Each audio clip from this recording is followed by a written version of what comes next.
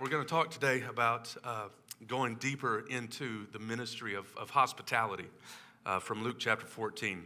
And so if you have a Bible, I invite you to join me there, Luke chapter 14. I think we'll have it on the screen as well for those of you watching online. Welcome you in on this study today as we take a quick look at this theme today. I'm aware that Mike preached on Luke 14 not long ago, and so I'm not in his text, okay? I'm in the text before Mike's text, and we didn't plan it that way, but I think it'll work well as we can consider the ministry of hospitality. The word hospitality literally means love for strangers.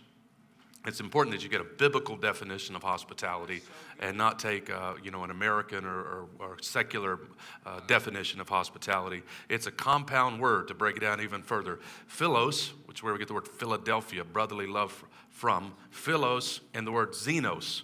You've heard of xenophobia before, where you have a fear of strangers. Xenos means stranger. So it's a brotherly love for strangers. Isn't that a beautiful concept, right? And so what we're talking about is not kind of the popular notion of entertaining. As one who's lived a good bit in the South in my life, a lot of people think of hospitality as entertaining people. You bring out your fine china and you really try to wow people. But entertaining is about the host. Hospitality is about the guest. It's not about showing off. It's about serving people. It's about befriending people, loving people, serving others. It's also to be distinguished from the New Testament concept of fellowship, which is needed, important, where we build up one another. We're doing that this morning. Man, and my soul needed that this morning. My soul needed those songs and to be stirred up by one another, to see these young bucks up here just doing it and fired me up, my gray beard. We need that fellowship, but hospitality is about going outside of our fellowship and welcoming, befriending, bringing people in the way Jesus has brought us in, inviting people into our homes, into our lives, to play basketball, to church events. And what you have with the ministry of hospitality is a beautiful blend of both mercy ministry and evangelism. This is how you can have an integrative model of mission. By mercy ministry, I mean you can welcome those who are broken into your home, into your life, and care for them. And by evangelism, we can welcome them in and ultimately welcome them to Christ, to invite them to Christ. We invite them into our homes, into our lives, into our care, and ultimately into the care of Jesus himself. Now in Luke 14, Jesus speaks of hospitality in the context of a great feast, of a great meal. And I was preaching on this text several years ago and asked my kids on a Saturday night, I used to say they get the early service. I would go over my sermon at the table with the kids, not the whole deal, but like 15 minutes or so. And I asked them, kids, what are your favorite meals of all time? And at the time they both most of them were birthday parties and anything that involved a piñata that was always at the top of their list. And I asked my wife, and she mentioned a meal we had one time in Haleiwa, Hawaii, watching the sun go down. That sounds great, doesn't it? Just eating shrimp and just looking at her. She talked about our wedding reception dinner. And one of the meals that stands out to me was when we celebrated our engagement. I proposed to my wife, interestingly, at Arlington Cemetery. I don't know how many guys propose to their wife at a cemetery, but I went for it. Her dad is expected to be buried there. She's from a military family, and we're up at top of the hill beside Robert E. Lee's old house, and we're looking down at the graves, looking at the Washington Monument. And I said, baby, these guys all died for a worthy cause, didn't they? She said, yeah. I said, I want you to know I'm willing to lay down my life for you too, a worthy cause. And I think it's appropriate to propose in a graveyard as I'm pledging to lay down my life for you. And I said, what's our favorite verse? And she said, Psalm 34:3. Oh, come and magnify the Lord with me. Let us exalt his name together. And I said, will you come and exalt the Lord with me in marriage? Hello. And it was not bad, huh? I thought it was okay.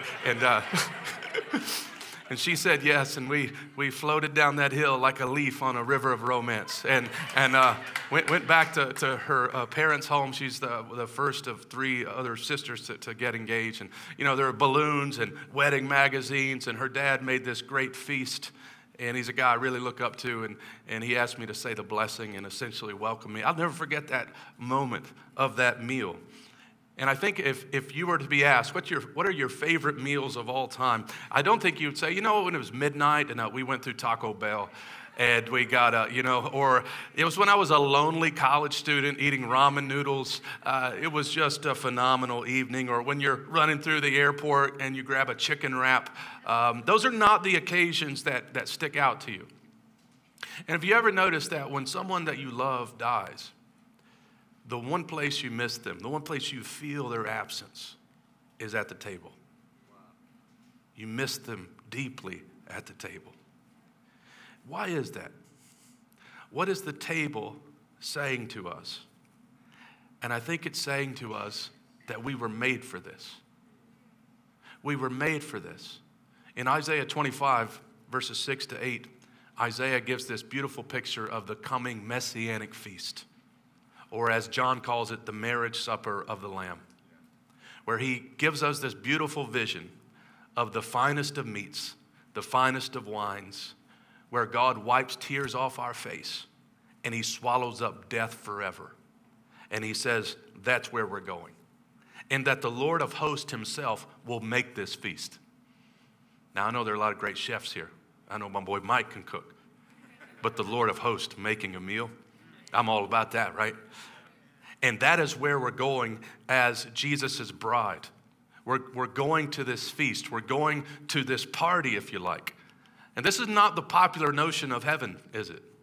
A lot of people think of heaven as an endless sing-along. And I love singing.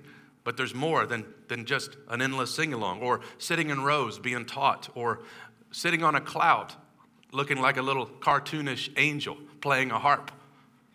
Or some have this vision of being just sort of disembodied, just sort of floating around in space. No, what we are to picture is superior company, superior food, taste buds and palates that are not damaged by the fall. In the presence of Jesus Christ and all of his people. This is where we're going. And when we get into the Bible, we see that meals and hospitality is a really big deal.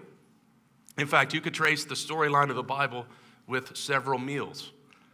In the garden, it is God who is providing for Adam and Eve. In the Exodus, when God takes his people out of bondage, how is it that they are to remember his deliverance? A Passover meal, as they taste the former bitterness of Egypt, as they consider the sacrifices that were made for them to be delivered. And how is it that God provides for Israel in the wilderness, but he's dropping Krispy Kreme from heaven as they go out every morning and are fed. For 40 years, their sandals never wear out. God is the host. And he's taking them not to a land of oil and resources, but a land flowing with milk and honey. It's pictured as food. It's pictured as God as the host. All through the scriptures, he is the one who feeds. Open your mouth wide, the psalmist says, and I will fill you with good things. And so as you get into the New Testament, then it is Jesus that you see eating with people, hanging with people. He's being called a friend of sinners, being called a glutton and a tax collector, or a glutton and a drunkard, even though he wasn't. But they said that because he's always hanging with people. He's always using the table as a place of mission. And then in the New Testament, the church is called constantly to practice hospitality. In the Romans 12 chapter that Hayden just mentioned, it's there to seek to show hospitality, or as the Message paraphrases it well, be inventive in hospitality. And then in Revelation, it all climaxes with that glorious picture of the marriage supper of the Lamb. And that's our great hope today as the church. That's what we're looking forward to. What we're looking forward to today is not so much returning to pre-pandemic conditions. We are looking forward to the coming of Jesus Christ. We're looking forward to this kingdom that is to come. Now, in the Gospel of Luke, we have a great book of the Bible that emphasizes meals and hospitality. There's a guy who wrote a book with a great title called Eating Your Way Through Luke's Gospel. And he says in this book that in Luke's Gospel, Jesus is either at a meal, going to a meal, or coming from a meal. And it's a fascinating study when you look at it, as our church right now is studying the Gospel of Luke, how often that is the case and how often Jesus is using food as illustration, right? There's a short little 5-chapter book called A Meal with Jesus that we've used as our church, in our church, that emphasizes the ministry of hospitality. That just takes 5 passages from the Gospel of Luke to think about how we may do this as a church. And it's written by a guy named Tim Chester. And Tim Chester asked the question in this book, how would you complete this sentence? If you're familiar with the Bible, you would know a couple of these answers. The Son of Man came. We know he came not to be served, but to serve, to give his life as a ransom for many. We know in Luke 19 he came to seek and save the lost. But few would say the third one, Luke 7:34, he came eating and drinking. The first 2 describe why Jesus came. And the third one describes how he came, what his regular life was like, what his ministry was like. Jesus used meals as an occasion to display revolutionary love, radical grace, and kingdom mission. And so in our church, often as people have come from other churches and they've said, Pastor, how do I get plugged in to the mission of the church? I often surprise them when I say, eat with people, right? They often come looking for a program, which is fine, ministries to plug into, which is fine. But if you will use a couple of meals a week and eat with people who don't know Jesus, you're really practicing the ministry style of Jesus himself. So good. So good. And in Luke 14, what you have is Jesus actually teaching on hospitality, teaching on the table. Throughout the Gospel of Luke, he's doing this sort of thing, but here he actually teaches on it. And I just want us to draw 2 principles, 2 points from these verses this morning. The first is to invite outsiders to your feast. And the second point is to invite outsiders to the King's feast. Okay? So let me put it in context. If you're looking there in chapter 14, verse 1, it's on the Sabbath day, and Jesus has actually been invited into the home of someone. He's been invited into the home of a Pharisee for a party. Doesn't sound like much of a party if a Pharisee invites you. And they're not really interested in hanging with Jesus. They're interested in catching Jesus. All right? They're always wanting to trip Jesus up and play kind of preacher gotcha. You said something that you shouldn't have said. And so they raise a question about the Sabbath, which often pops up in the Gospels. And Jesus answers their objection, verse 6, and they did not know how to reply to his response. So we're at a party, and Jesus has just left everyone silenced with his response. And then in verses 7 to 10, Jesus takes a look at a party that's going on, and he first rebukes the guest of the party before then rebuking the host of the party. I don't think Jesus was ever invited back to this particular home. As he looks first at the guests who are coming in, you just glance at it in verses 7 to 10, and he rebukes them because they want these seats of honor. They want to be noticed. They want to be praised. And so Jesus looks at them, and he's looking at the people who are invited, and he doesn't see any of the lowly who are there. In fact, he sees people trying to get position and a lack of humility, and so he rebukes them for their pride. And then notice verse 11, he expresses what you might call the principle of the kingdom. For everyone who exalts himself will be humbled, and everyone who humbles himself will be exalted. Now that's mentioned more than once in the Gospel of Luke. You can humble yourself now and be exalted later. Humble yourself before Jesus Christ and follow him. Or you can be puffy, exalt yourself, and you will be humbled. Now, right out of that, Jesus talks to them about hospitality, and I think that's significant because it shows us one of the ways you actually live a humble life. Because it's hard sometimes in it to put a specific, to be clear on what it looks like to be humble. And the more we talk about humility, the more arrogant it seems we are, right? That we are. But here's a way that you actually live out a humble life, and it's by practicing the kind of hospitality that Jesus describes. Right after talking about being humble, what is it that he's going to talk about? Well, notice, first of all, as we think about inviting outsiders to our feast, he says this. He said also to the man who invited him, when you give a dinner or a banquet, do not invite your friends or your brothers or your relatives or your rich neighbors, lest they also invite you in return and you be repaid. But when you give a feast, invite the poor, the crippled, the lame, the blind, and you will be blessed because they cannot repay you, for you will be repaid at the resurrection of the just. How is that for rocking someone's world? Invite Jesus into the party. We're trying to trip him up. He silences us. Then he looks at the guests, and he's got a problem. And then he looks at the host, and he says, let me tell you how you should throw your party. Here's how you should throw your party. Now, we need to make a few caveats here. What Jesus is not saying, first of all, is that it's always wrong to spend time with your family and friends. We know that's not the case because we're called to practice fellowship. We know that Jesus accepted invitations from Lazarus and the sisters to hang with his friends.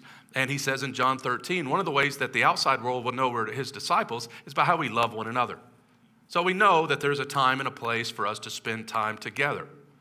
But he's looking at the religious hypocrites, if you will, the self-righteous, whose social life doesn't look any different than the secular world. And he's saying, you know what's wrong with your party? Where are the single moms? Where are the orphans? Where's the person with special need? Where's the abused?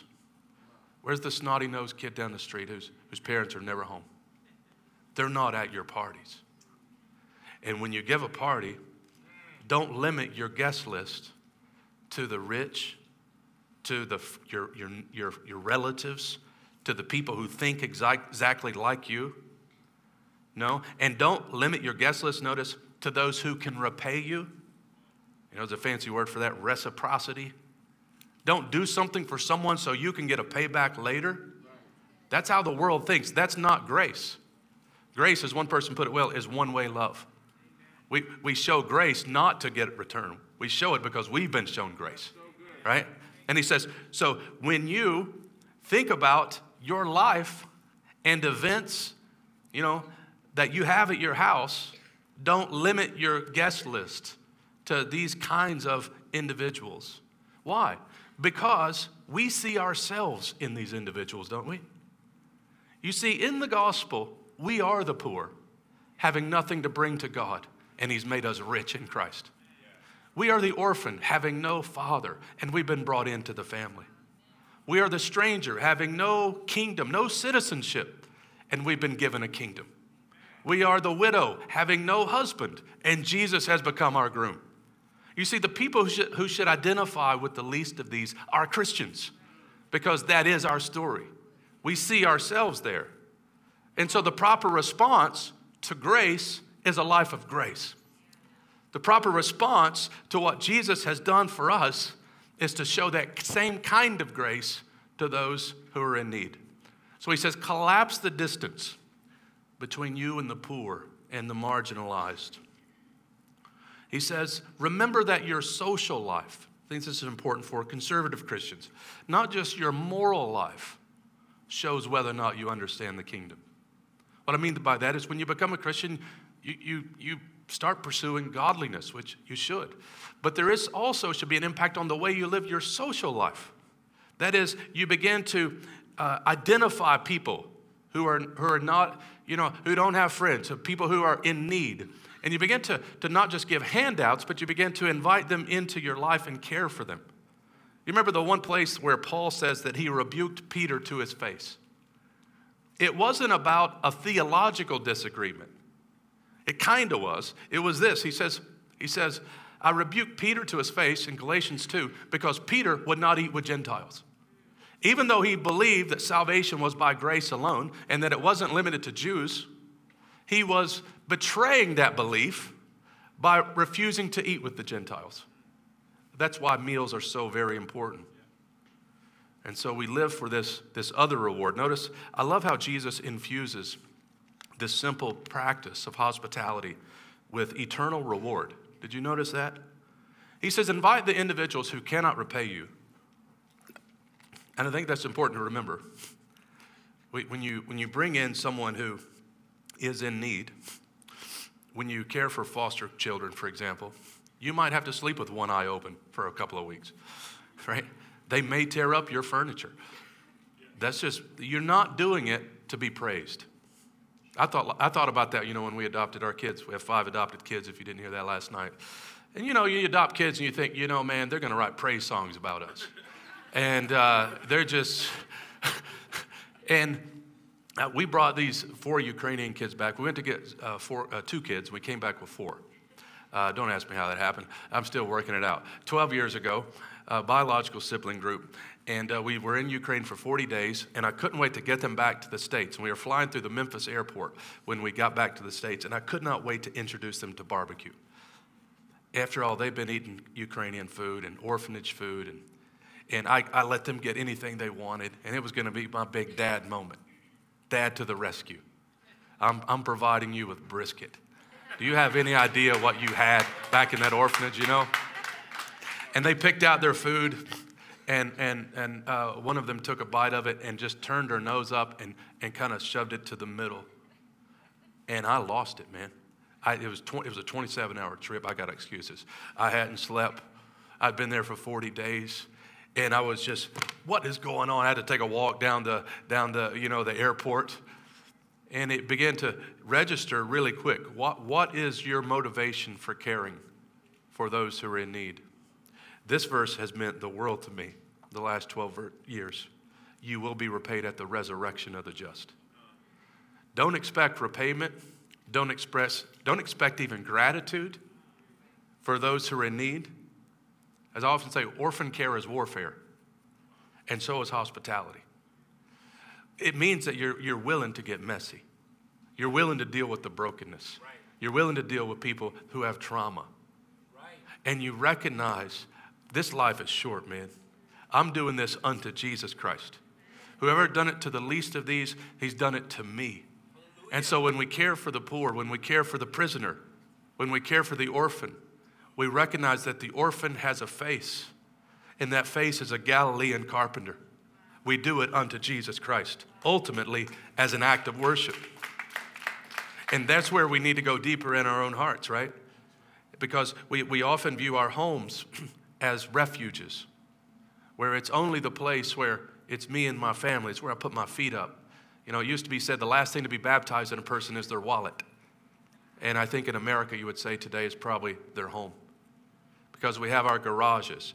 We go through self-checkout lines. We have fences in the back, right? And you can live a very isolated life. You could live your entire life and never even know the name of an orphan. You could live your entire life and not even know the name of a widow, a prisoner, right? And Jesus is calling us to something greater here. He's calling us to make our little lives count for his glory by being sensitive. So think about your own life, right? Think about some ways in which you can do this, of bringing people into your home and into your life. I tell our church all the time when we pray for missionaries who are overseas, what we often pray for them about are the very things that we could be doing right now. You know, you have a family that sends you an email from Turkey, and they say, hey, pray for this family, this Muslim family. We're having them over for dinner. It's the same kind of thing we can do right here in the States. In other words, mission doesn't always look extraordinary. It can actually look very ordinary, but it can have great eternal ramification, right? We use this phrase a lot at our church. Effective ministry involves ordinary people doing ordinary things with gospel intentionality. Ordinary people doing ordinary things. You're going to play racquetball? Great. Invite an unbeliever with you. You're going to watch Monday Night Football? Great. Bring some people who don't know Jesus. You're going to watch a soccer match. You get the picture, right? To think about how you can be intentional in your everyday life. So how are you doing at this? Practicing kingdom hospitality. It's quite convicting, it's quite challenging, but it's also, I think, inspiring. Because it shows that this is some way you can actually make a real meaningful impact as a missionary. It's one of the ways every Christian can be a missionary. By opening up their homes, opening up their lives. And Peter tells us, doesn't he, in 1 Peter 4, the kind of attitude we should possess when we do this. Right? He says, show hospitality without grumbling. It's almost like Peter understood humanity. You know, I like that hospitality idea. Do you really? No, I hate it. So you don't say when the guy comes over, here's a biscuit and here's a Bible, now sit down, shut up, go over in the corner, okay? I don't really want to do this. No, we do it gladly. We do it with a sense of, man, Jesus has welcomed me in. And I don't deserve to be here, but here I am. You may even think about occasions, sporting events, seasonal occasions. Create nights, movie night, board game night. My wife has done a book club for 7 years where she selects with these ladies, about 2 of a dozen of them are Christians. They select one novel a month, a secular novel, and they come over to our house for food and such, and they just talk about the issues in these books. And it's just a very simple, practical way. You think about your own life. You think about your own passions. Think about the thing you like. And how can you leverage that thing you like? All I know is lives are changed often when you just turn to somebody and say, do you want to come over for a barbecue on Thursday night? Big things can happen. And the only practical thing I would say with that is just don't freak them out when they show up. Right? You know what I'm talking about. The dinner's going well, and they're just getting to know people, and then you turn to them, and you're like, start talking about the 4 horsemen of the apocalypse or something like that. And you're like, man, I don't know if we're coming back. You can be normal as you do this. For some people, they get frightened because they're introverts. And I just say you can do this with a team. You let the extrovert be the star of the show, and you be in the background. That's okay. Or some people think, I don't have a big enough house. Well, you don't limit this to your home. Or it's too expensive. You don't have to spend a lot of money to care for people. Soup goes a long way. Like you give a college student a free lunch that's chili, they'll love you forever. It can be in a styrofoam bowl. It doesn't matter. There's a way to do this, right? Well, it's warfare. It's challenging. It creates some inconvenience. It causes us to die to self, right? So that's point 1. We want to invite outsiders into our homes, into our lives. Secondly, we want to invite outsiders to Jesus' feast. And Jesus turns it now. Notice verse 15. There's that guy who shows up at the event and speaks up. When one of those who reclined at table with him heard these things, he said to him, "Blessed is everyone who will eat bread in the kingdom of God." Now that sounds really pious, but this is a guy who obviously doesn't get the hint that Jesus has rebuked everybody, including him. He thinks he is the exception to what Jesus has just said. So he offers this pious platitude, "Blessed is everyone who will eat bread." And of course that is true, but there is an assumption on his part that he's going to be in the kingdom. And Jesus, you see, is not happy with his response, and that's indicated by the next word, which is but. Right? But he said to him. This whole guy's attitude and his response triggers an entire parable from Jesus. And so Jesus begins to speak to him. And it's a warning, I think, just because people have some pious language doesn't mean they're going to heaven. Just because they pray at youth camp or throw a stick in the fire at fall retreat or sing Jesus Take the Wheel or say blessed is everyone who eats bread in the kingdom of God doesn't mean they're there if they haven't responded appropriately to Jesus' invitation. And so what is Jesus' invitation? Well, notice he gives these invitation to 3 individuals and some lame excuses come back. Notice the context. A man once gave a great banquet and invited many. I love this picture of King Jesus. He is a great man who had a great banquet and he invited many. Isn't it awesome to be invited by Jesus Christ to the greatest party that's ever been thrown? I don't know if you've ever seen the videos of P. Diddy or Puff Daddy's parties where everybody wears white. And it's a big thing if you get invited to this party. Well, ain't no party like the Jesus party. Because the Jesus party don't stop, right? And Jesus has invited many, including me and you, to this party. He's invited the world to this party. But notice how some people respond to this invitation. The time came for the banquet, and he sent his servant to say to those who had been invited, "Come, everything is now ready." But they all alike began to make excuses. The first said to him, "I have bought a field, and I must go out and see it. Please have me excused."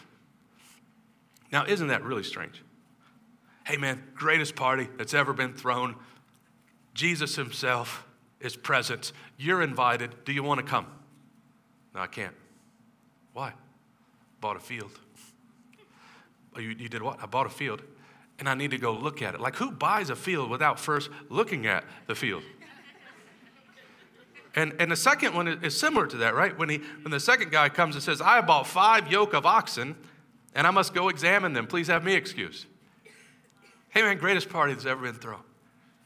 Jesus has invited you. Do you want to come? Can't. Why? Bought some cows.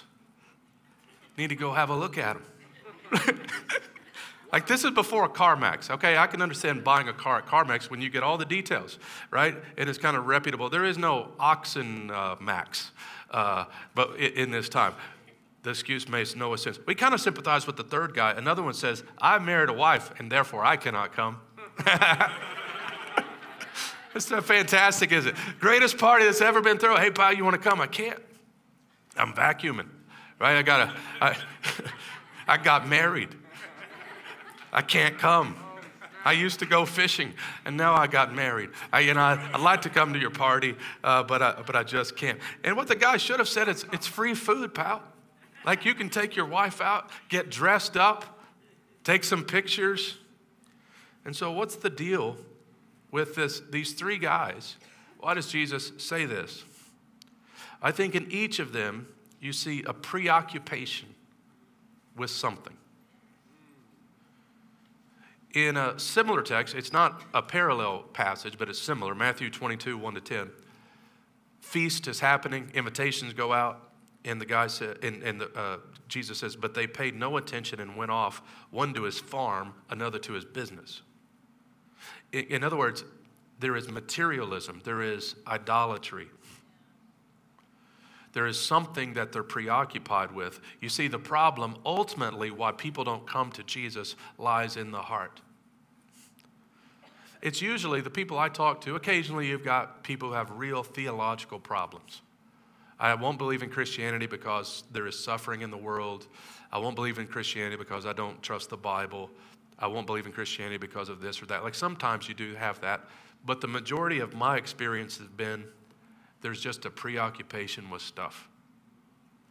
And at the heart of it is Mike's text from last week when Jesus says in verse 33, any one of you who does not renounce all that he has cannot be my disciple. You have 3 cases here of individuals who are not willing to renounce what they have for the sake of Jesus Christ. And so the lame excuses today are there are a plethora of them. Hey, how many of you have invited someone to church and they say something like, it's just not a good season? Well, when is a good season? Well, I got little kids. Well, my kids are gone now, and now I'm enjoying life without kids. Or I've got all my television shows recorded, or there's football on, or, the excuses abound. It's usually not, I've got a problem with the problem of evil. I have a problem with the exclusivity of the gospel. No, what they have a problem with is the heart. Something has preoccupied them. And notice, it's not that they don't say that they won't come at some point. They say they won't come now. And you see, that's a warning. That's a danger. And if you're not a Christian yet or you're watching this online, the question is, like, what needs to happen that hasn't already happened for you to come now? Like, are you waiting for a better sermon? Right? Are you waiting for a better season in life? All right, what are you waiting on? And this is the danger, that you wait, you stay preoccupied with things other than Jesus Christ, and you miss the party. You miss the party. And so Jesus says, I'm not finished. Let's invite some other people. And we see this in verse 21. So the servant came and reported these things to his master. Then the master of the house became angry and said to his servant, go out quickly to the streets and the lanes of the city and bring in the poor, the crippled, the blind, and the lame. Now, most people read this, scholars read this as a kind of a Jew-Gentile mission. Invitations go out first to the Jews, and they rejected Messiah. And now invitations have went out to the Gentiles, to the whole world, the crippled, the blind, and the lame. Those who you never thought would respond. And those who had all the privileges refused to respond. In other words, this includes us. The invitations have gone out to us. And we now also enjoy this role, don't we, of being like this servant, of inviting everybody into the kingdom. He says to Walk Church, he says to Image Church, he says to Imago Dei Church, go out into the streets, go out into the lanes, go out into the hard places.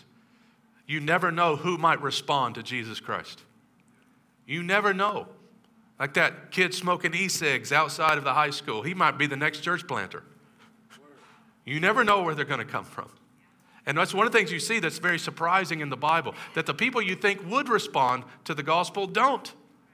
And the people who you never thought would respond to do. And so we don't limit our guest list. We don't limit our evangelistic net. We cast the net far and wide. Go out there and invite them to come. He even makes it stronger, right? When he says, compel them to come. Plead with them to come. And the servant says, sir, what you have commanded has been done, and there's still room. We get to tell the whole world, hey, there's still room. There's still time. There's still room. There's a spot for you, pal. There's an empty seat. You can have it. You can respond to the king in this invitation. And the master of the servant said, go out to the highways and hedges and compel people to come in that my house may be filled. Don't you love the fact that Jesus wants a full house? He's not just like, I'll just take a couple of you. I need some empty space. I need some bedrooms that are not used. Right? I need some living spaces that nobody touches. No, I want the house full. I want people from every tribe and tongue and language and people. I want all of them into my house. And then he says, for I tell you, none of those men who were invited shall taste my banquet. In other words, he says, the party is going on with or without you. Now that's something. Jesus is saying, I don't need them to have my party. I invited them. And it's their responsibility to respond to it. But they won't taste my banquet if they don't respond positively to that invitation. It's a marvelous passage. Let me just raise 3 questions, and I'm going to pray and be out of your way here. Number 1, are you coming to the king's party? If you are not, it's not because you're not invited. You've been invited. The world's been invited. Are you making lame excuses for not coming? Think about for a moment the greatest invitation you could receive today. What do you, and just, in a fleshly sense. If someone said, hey, would you like to go to Paris? I'll give you $10K, we'll just go shopping. That sounds amazing to me. We'll sit in the cafes, we'll look at beautiful art. You want to come to Paris? You can fly first class. Or, hey, pal, would you like to watch the NFL playoffs? 50-yard line. We'll go talk to Tom Brady afterwards. Would you like to go fly fishing in Washington?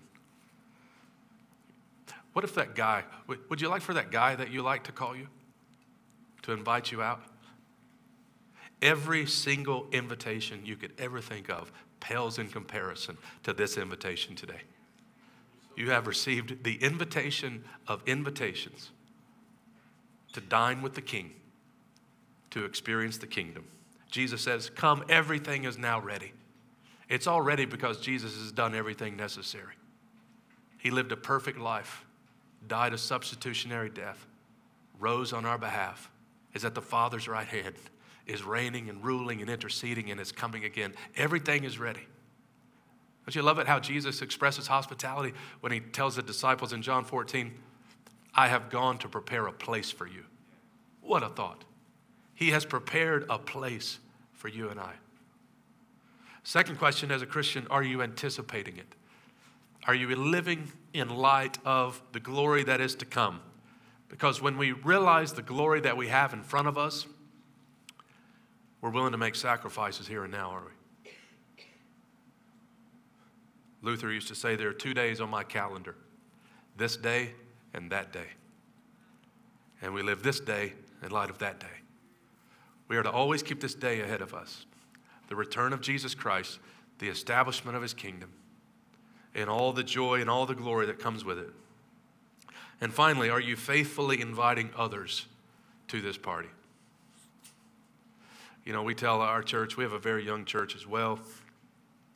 Sometimes, the younger generation that didn't grow up around very evangelistic churches often bristle at the idea of evangelism, proselytizing. It almost sounds like a negative word today. Like, I even read a study where some millennials said they thought the best thing for their non-Christian friend, the best thing that could happen to them is that they become a Christian. And then like over 50% thought it was morally wrong to evangelize. Yeah. But here's the thing I tell our church all the time. Everyone in society is evangelizing.